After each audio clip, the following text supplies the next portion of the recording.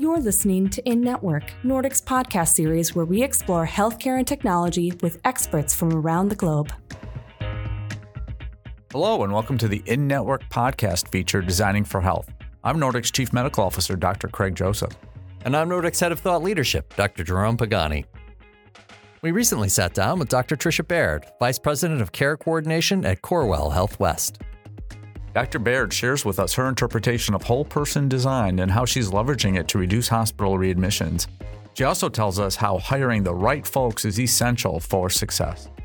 Further, Dr. Baird describes how her work, which was originally designed for a value-based care model, could be adapted to a fee-for-service model, the importance of pairing clinical care with behavioral health, and why designing a better health experience for patients is a moral issue. Let's plug in. So, Dr. Baird, welcome to the podcast. We're excited to have you. Thank you. Now, as I understand it, you have always been interested in going to medical school and getting a business degree and combining those two things to becoming the king of the world, or in this case, the queen of the world. Is that true? That's always been your goal, or did it start off in a different way? You know, I am so sorry that I may have to fact check a little bit of your story. Oh, this is just the beginning. It's going to go downhill from here. Excellent. Well, in actuality, I was raised in a tight-knit community in the Midwest, very much fitting the national average, right? The average American does not have an undergraduate degree or any advanced degrees, but we certainly enjoyed being community with each other. I liked school a whole lot and ended up collecting some degrees and information. But what really stuck with me for my growing up was how much people really moved into adulthood in a way that would contribute to their community. I distinctly remember resuscitating a few people in the ER who, as they were coming back conscious, were trying to remember where they knew me from a daughter or a grandchild that I had gone to school with or played sports with. I've delivered hundreds of babies. I did full spectrum primary care in my medical practice, and I've coached softball and Little League for many of the kids that I delivered. We saw each other at the grocery store, at church, at school, out in the community. So that sense of all of us being accountable to each other, of us belonging to each other, was probably the first lesson I learned. I've learned a lot of other very technical business and medical things since then, but that sense of community is very deeply ingrained in my raising. Well, that's awesome. So I am just curious, how, when you went to go get your business degree or MBA, was that like something that you knew you wanted to do, or were you out practicing for a while and then you're like, oh, wait, I need to be able to speak business? Yes. A few people suggested that the problems I was bringing, the things I was interested in helping solve, would be better if I could speak business. After several mentors had suggested that I looked into it, there are lots of ways for physicians to kind of dip their toe into the water of business planning and management. I liked that. It actually helped me in some of that problem solving. And so I ended up working my way through the whole degree. I think a lot of physicians find themselves in that space. It wasn't an image I had when I went to medical school. I just wanted to help people. But at some point, helping larger groups of colleagues or patients or planning involves that level of business intensity, and it has served me well. I think it's becoming more and more common. That medical school didn't teach you everything that you needed to know. So what is your role today? You're still practicing, I'm assuming. Are you still delivering babies? And what else do you do? I gave up delivering babies about a decade ago. I hit that 500 mark and thought that was a good milestone. And I think that the pandemic might have killed my clinical practice. After we finished all of the emergency planning and prioritized the clinical spaces and digital spaces for my full-time colleagues, it felt like we were deep enough into some of these design problems and problem solving that I would just stay in that direction. But today I serve as the Vice President of Care Coordination for Corewell Health. which is the largest health system in Michigan. We've been focusing our design efforts in West Michigan, but are working with our East and South regions to really bring these automation designs and software supports to the human interface, not only to help our patients, but to help improve the quality of the work our clinical teams are doing. We want them to be doing the connection and the problem solving that they love doing, and less of the paperwork and the identification of the next patients that is not in their native skill set. They really like helping the next patient and getting to the one after that with the right problem in hand. So the more we build these design pieces, the more they enjoy the work that we're asking them to do. So this is unusual. Saying physicians in Michigan apparently don't like doing paperwork. I think back on my medical school time, and I don't remember any of the classes, required or elective, that taught me how to type and document. Yet I find myself doing quite a bit of that in practice lately. So what started as an individual problem solving for myself kind of caught fire. And I think a lot of us show up to have good relationships and solve problems. The more that we can put our clinicians in spaces to do that, the happier we all are. So, Tricia, you have an article out recently in the Catalyst that has one of the most wonderful titles ever. And in it, you talk about whole person design. What is whole person design? Yeah. So whole person design, getting back to, those lessons that I was taught in my raising, right? Everything belongs. And in clinical care, when we can use data analytics to find people who aren't naturally served by the individual disease protocols or the individual standard work that might work for someone who has only diabetes or someone who has only hypertension or is only recovering from a plain surgery. That whole person design allows us to find people who might have all of those things: diabetes, hypertension, recovering from a surgery, and other issues like I'm anxious about my ability to be myself fully, to show up for my household. I'm worried because I don't have safe transportation to and from my follow-up appointments. I'm feeling conflicted about whether to spend my money and my time on what I need or what someone else in my important family support system needs. We were finding that many of our patients who were having trouble navigating these single care pathways really needed someone to serve as that trusted advisor of how do I balance these competing priorities? How do I get what I need to be healthy? How do I connect with the health system that can help me, my home support system that can help me, and also give enough attention, time, money, energy to the people in my support system who I love and who love me? When we allow that everything belongs, that's what we call whole person navigation. So getting the chance to identify the top segment of our patients who would most likely have complexity after they leave the hospital, and then calling them the day after they leave the hospital and saying, hey, would you like a friend for free to walk with you through the next month? We know some things. We've been through some of these paths, but you've never been through this. So can we walk through this together? Starting with what's most important to the patient. And then we cheat a little bit. We start to wind in the things that are important to us too in healthcare. But when it starts with what's important to the person we're trying to help, then they're driving the agenda. And the fact that 2 out of 3 of the people who would have readmitted in that population were able to find a path that was successful and stay home is really a testament to the fact that the patient's driving, the patient's in charge of their life. This is a person who is the expert on themselves, and we're there to assist. So 2 things about that I love. The scientist in me loves the looking at interaction of factors because that's a complexity that really reflects the way real life works. It's not all main effects. And the other one is that you start building the trust with the patient and designing for them. But you're beginning to look at that relationship, the patient side and the physician side, and are designing for both. And I think that's fantastic. This is all very interesting. Let's get to some of the gory detail about how this actually happened. And, you came to our attention because of this New England Journal Catalyst article.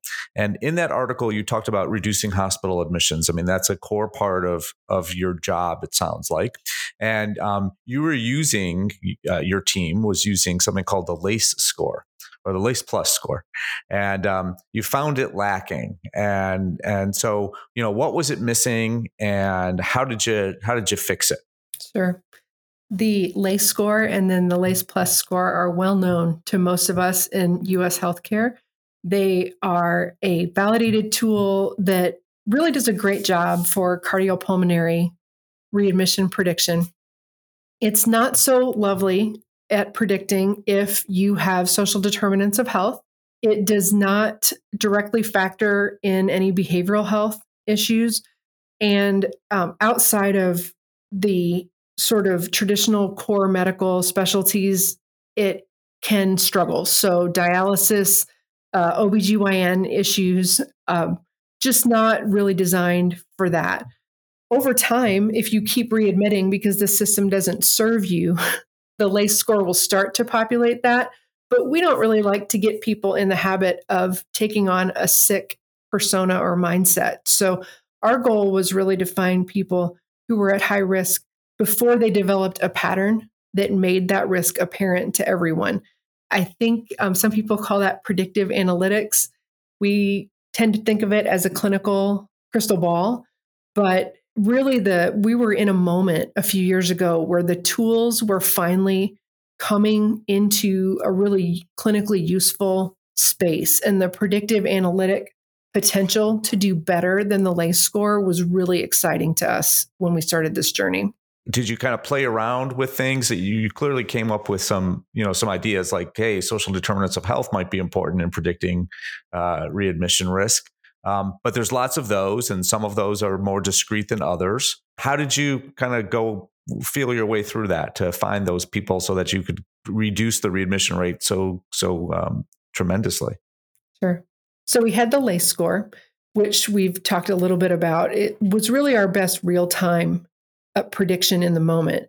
And then there was lots of data that exists in a final paid claims kind of payer sphere. That final paid claims process typically tells me what happened 4 months ago or longer.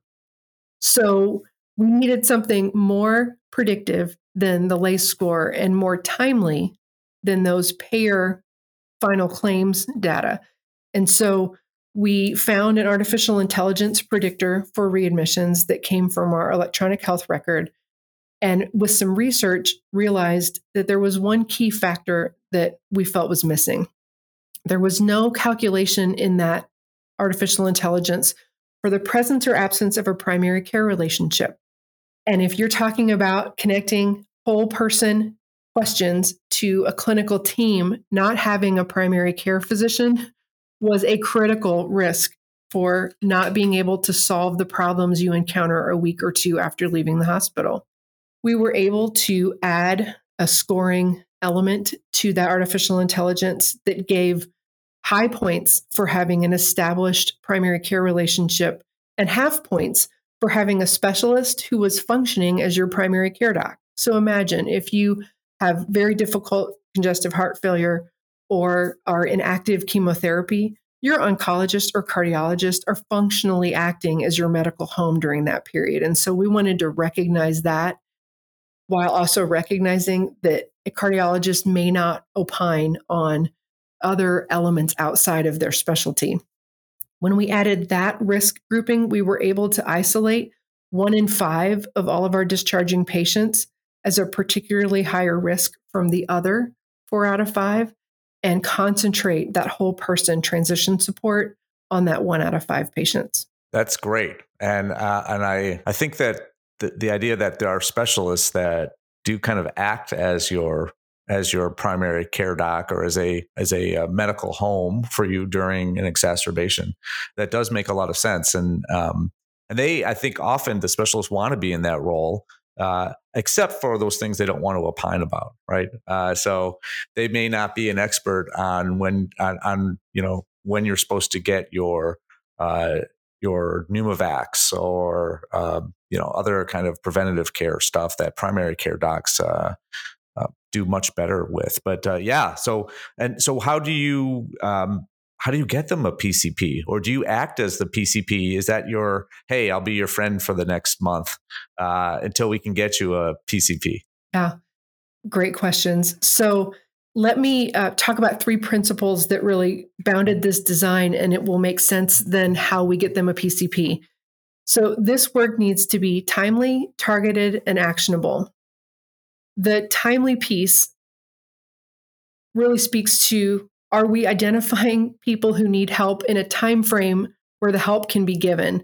And that was really spanning the difference between these, lagging payer claims and the LACE score that was real time but wasn't really predictive. The second piece, targeted. Are we able to isolate a segment of patients out of the entire population that are likely to benefit from the intervention rather than nominating the entire population into the intervention? And then thirdly, actionable. Have I identified people in real time that are not the whole population, so the timely and targeted, but am I giving that information to a member of the team who has the time, the power, and the resources to do something about the problems that are about to crop up? So that gets me to the actionable part, gets to how we get someone to a primary care physician.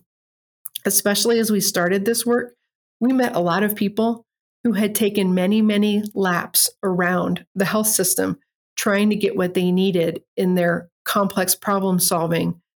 We really needed to acknowledge that their experience, their lived experience, meant that we had a lot of trust to work back with them.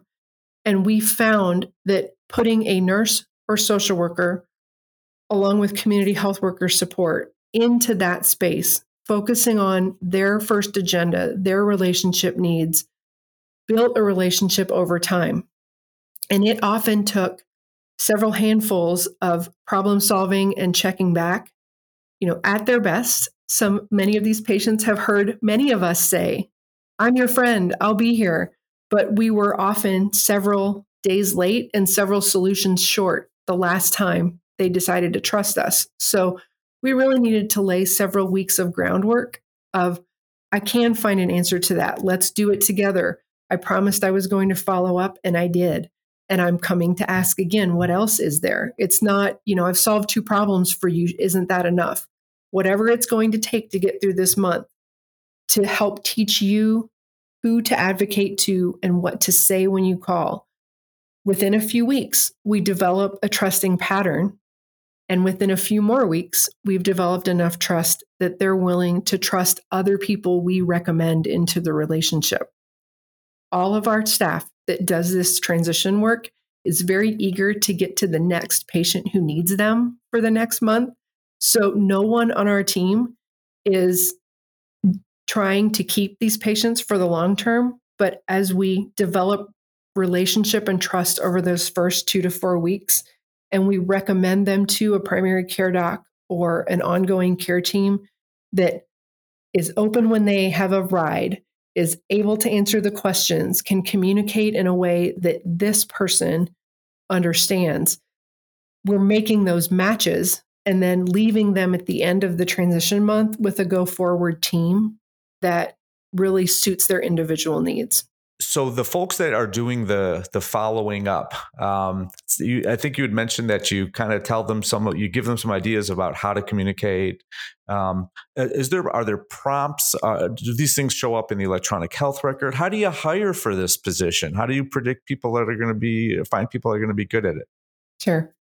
So many of the roles on this team, many of the roles on care coordination team in general, we hire for empathy and compassion, and we train clinical skill sets, whether that's someone who has been an RN at the bedside or social workers who learn the teach back and motivational interviewing techniques in their own training, or community health workers for whom that empathy and compassion component is the most essential hiring piece. The lived experience of these healthcare navigations is the most important piece.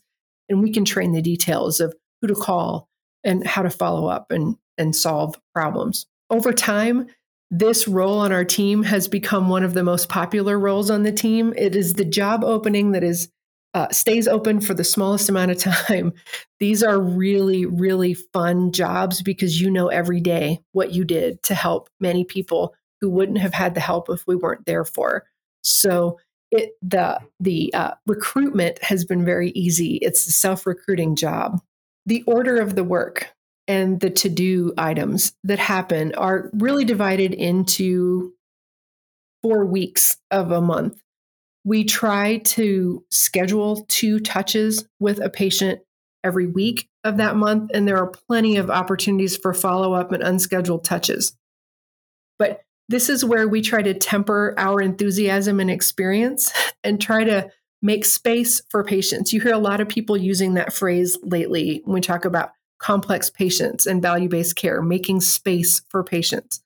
For us, what that means is really being patient and listening in the first week, again, so that the person's agenda can make it onto the table. Because I've been through thousands of transitions of care journeys, I have a pretty good idea what those 16 touches are going to be in the first month. But if I try to unleash 8 of those touches the first time I talk to you and another 8 the second time, I look like all the other people who are trying to check the boxes of their to-do list and leave. So we very thoughtfully pulled those touches out over the course of a 4-week period. And in the first week, a lot of our questions, unless the patient brings up something different, a lot of our questions look like, can you afford the medicines that you were prescribed? Do you understand who to make an appointment with? Do you have a ride to get there? Is there food in your refrigerator because you've been in the hospital for 2 weeks? It's very tactical survival. In the second week, we start to get into, wow, that's a really heavy diagnosis or change in your health that you heard when you were in the hospital. How do you feel about that? Are you anxious? Are you depressed? Who's your support system? In the third week, we get into things like, what is your go forward plan? We get a lot of, I was told to exercise. I can't exercise. What do you mean by that? Well, I can't run a 5K. Cool. I can't either. Can you walk to your mailbox? Yes. Can you walk to your mailbox 3 times by the end of the week? Yes. The next week, can you walk halfway down the block and back? Yes. Can you walk halfway down your block and back 3 times this week? Right? All of the pieces and parts. I have dozens of stories. These are our favorite stories in the team of people who find a way to get to a healthy lifestyle, but doing that step by step by step. And we try to chart and negotiate a path for those steps with patients and then walk with them and follow up. It matters. We heard what you said. We care about this happening. We're going to walk with you. And once people start feeling better, not only with their medications and their treatment plan, but with their diet, with their activity, with their coping skills and mindset, once you start feeling better, you find a way to stay better, but it can be awfully intimidating to get into that space of better. And that's what it means for us to make space for patients. You use a metaphor to talk about caring for a population of people that is one of a fishing net. Can you describe that for us and what you mean by that? Sure. So the fishing net emerged because you can hear us talking about design and data and information. We like data points. In fact, all of those touches that happen over a month, we can track each one of those. We can tell which ones are successful in long-term outcome and how all those pieces are moving. So it was natural for some people to ask us which of those touches, which 2 were the essential piece, which ones do I have to do, and I can drop the other dozen, and we can just do the 2 that work. Our way of explaining that is if you've ever been fishing and you catch a nice big 12-pound fish, as you're trying to take it off the line, you usually sweep it out of the water with a net. asking me which two of these interventions prevented the readmission is like asking which loop of that net caught the fish out of the water. It's the entire net. These journeys can go almost any direction because we've selected for complex patients. So our ability to move in any direction with each complex journey is really the secret sauce. And that fits right back in with what you were saying before about the complexity of the patient that you're caring for. There aren't going to be single factors or maybe even one or two factors that are going to account for the type of care that patient needs. It really is. You really are talking about the entire intervention. And I love how that metaphor fits right in there. That's very fair. And let me add, the majority of patients are incredibly well served by the health system for the majority of their needs, the majority of the time. Healthcare works. It is our special privilege to stand in the spaces for the minority of people who have a lot of interlacing instructions that don't make sense when they're interlaced. So we love being a day or two ahead of things that are likely to fall apart and making sure that they don't. Because once people know how to advocate for themselves, once people trust in their own skills, they do a wonderful job of taking care of themselves.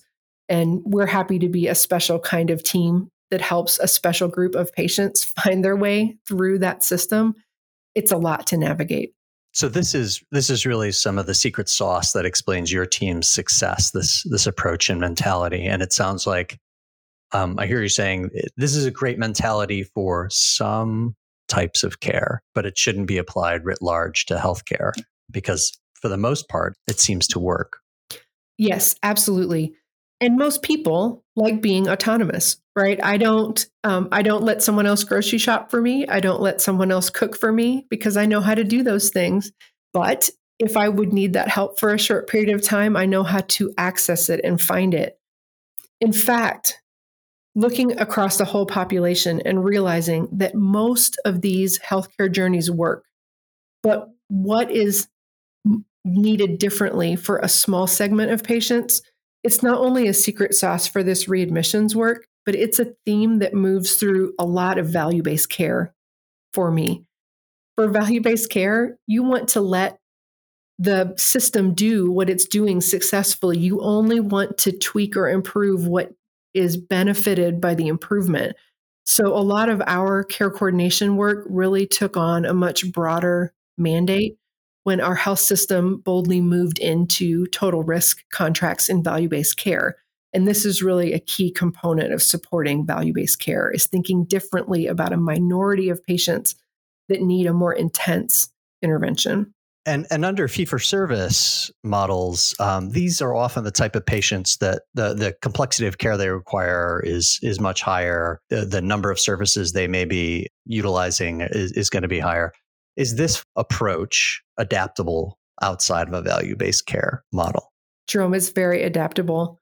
I don't think you would find anyone working in healthcare who says, boy, if we could just freeze everything about my week exactly like it is and do the same thing for the next 5 years, I'd be so happy.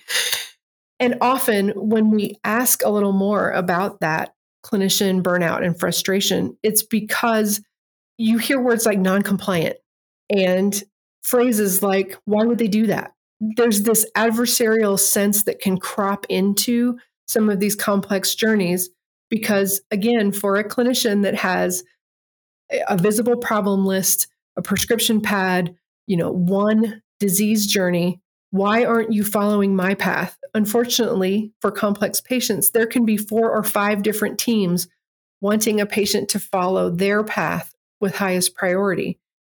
And when we can get into a space where the clinical teams are able to see the behavioral health issues and the social health issues that are sitting like an iceberg underneath the clinical health, it helps create the right questions and get to the right answers. It reduces frustration for the clinical teams. It improves the experience for the patients. And that curious space where a solution can move forward works no matter who's paying for the care or how the bill is arranged. So you brought up behavioral health, and wisely said that that's often sitting underneath the water like an iceberg. So patients diagnosed with a new onset diabetes or a heart problem that wasn't there, but they're not going to get better as well as they should because there might be either pre-existing behavioral health concerns or diseases or something that was kind of just exacerbated by this new diagnosis. So your team is there for a month, maybe. How do you, so you clearly you're good at identifying these issues and kind of talking about them for a little bit, but how do you go about getting those folks care? I'm assuming that there's not an overabundance of psychiatrists and psychologists and social workers in Michigan. You are correct. Craig, just like most of the Midwest, psychiatry and behavioral health is in short supply. And we find, again, that when we can identify triggers, clinical impacts, and then impacts on a person's overall health and well-being, that finding the individual triggers for 2 or 3 skill building sets is really enough to get someone started off on the right path. So let me give you an example. If you have breathing trouble, if you have COPD, and have not connected that when you get anxious, your breathing gets even shorter. Or many people with COPD also have pain issues, and taking narcotics or certain classes of pain medications depresses your respiratory drive. When either of those things happen, you get anxious or you get into pain and you get into a shortness of breath cycle, you're already facing a lot of pressure as far as solving the short-term problem. People don't always think back 2 or 3 steps to what triggered that issue. But if we are able to make that connection for people, did you get into an argument with someone in your family in the morning and by the afternoon you were short of breath? After 2 days of that, you showed up in the ER? Or did you extend yourself and walk further than you normally would to be part of an event you wanted to be at, took extra pain medicine for a few days after, and a few days after that ended up in the ER? How does your use of pain medicine, how does your anxiety or alternative use of coping strategies help you avoid that path that sends you into a shortness of breath cycle that you don't want?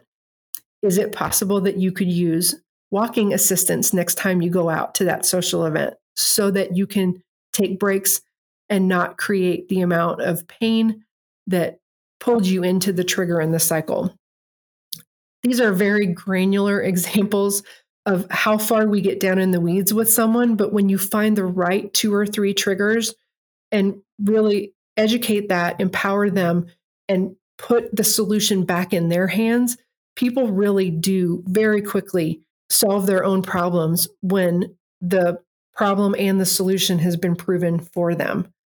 The shorter version of me saying that is, we frequently find people in the hospital who get a new diagnosis of cancer when they're in the hospital.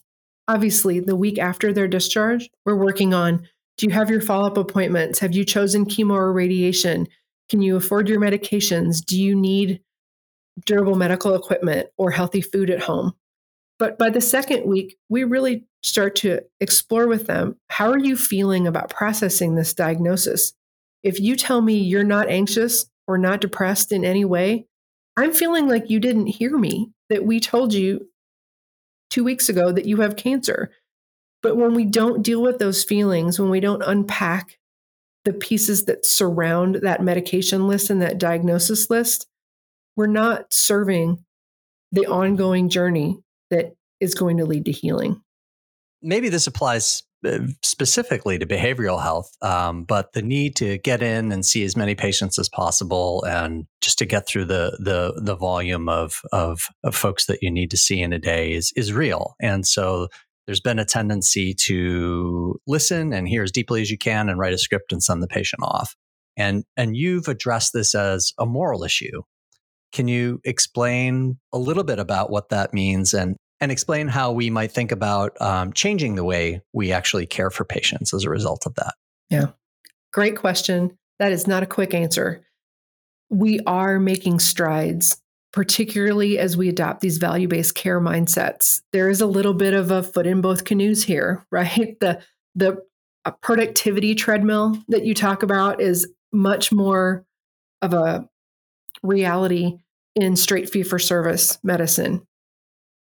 But especially at Corewell Health, we are seeing great experiments because of that value-based space. How do we cohort groups of patients? As far down as light touch, episodic acute care that younger single issue patients may appreciate, being able to have a wellness visit or an acute visit from my desk at work with digital technologies, to the middle stance of what looks a lot more like traditional primary care and office-based ongoing clinical relationships, all the way up to the things that I'm describing our team doing in support of very complex primary care or deep single issue specialists working on a multi-month or multi-year journey for deep disease. Dividing these pieces into at least those three groups, the relatively well, the traditionally served, and the complex patients, is really only possible when you're making bold business decisions like accepting full risk from the payer. The fact that Corewell Health is taking risk on these lives and that we're partnering with not only our integrated delivery system, we have a payer inside of our delivery system, but with federal and state payers and other private payers, the way that we are making a bold choice to accept financial risk so that we can make clinical gain is really the only path to design this from the inside out, to make an innovative, differentiated solution that works better for all of us. Clearly, you think about design. You've mentioned design multiple times, and you seem to be a proponent of designing things before designing things, understanding what the problems are. And I see this in my world when people come to me and say, "Hey, I have this problem, and here's the solution I want you to build for me from an IT perspective." When often they maybe know what their problem is, but they certainly don't know what the large options are, and they can't really design a solution as well because that's just not what they don't see the whole big picture. Are there other parts of your work where people have come to you with a solution to a problem and asked you to implement that solution, when in fact they should be going back to understanding what the problem is and then working with you to design a solution together because you know what all the building blocks are that they may not know about? Such a good question. I'm intrigued by the idea of having someone bring a solution to me. That sounds so tempting at the beginning of it, but doesn't often happen. And honestly, anyone who knows me would tell you I would hate a prepackaged solution eventually if it were given to me. The tagline that we use a lot with our team is that there is no answer, we are the answer. So let's get in the room and chart the current state of what we are doing and the current state of the problem that is not being served by what we are doing, and try and find a map somewhere in the middle. What are the ingredients we have to solve this problem, and how can we reorder or redesign those to meet the reality of the problem as it exists? The quote that my team is very used to hearing comes from Scott Belsky in his book, The Messy Middle. We are going to have a plan, and we are not going to plan on sticking to it.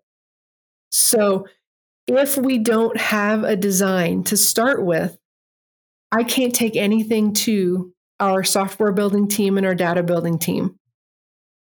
But because we work in an agile mindset, we have a very headline and bullet points plan that we ask for the first build. And then we want to see what the outputs are of that build and then refine it.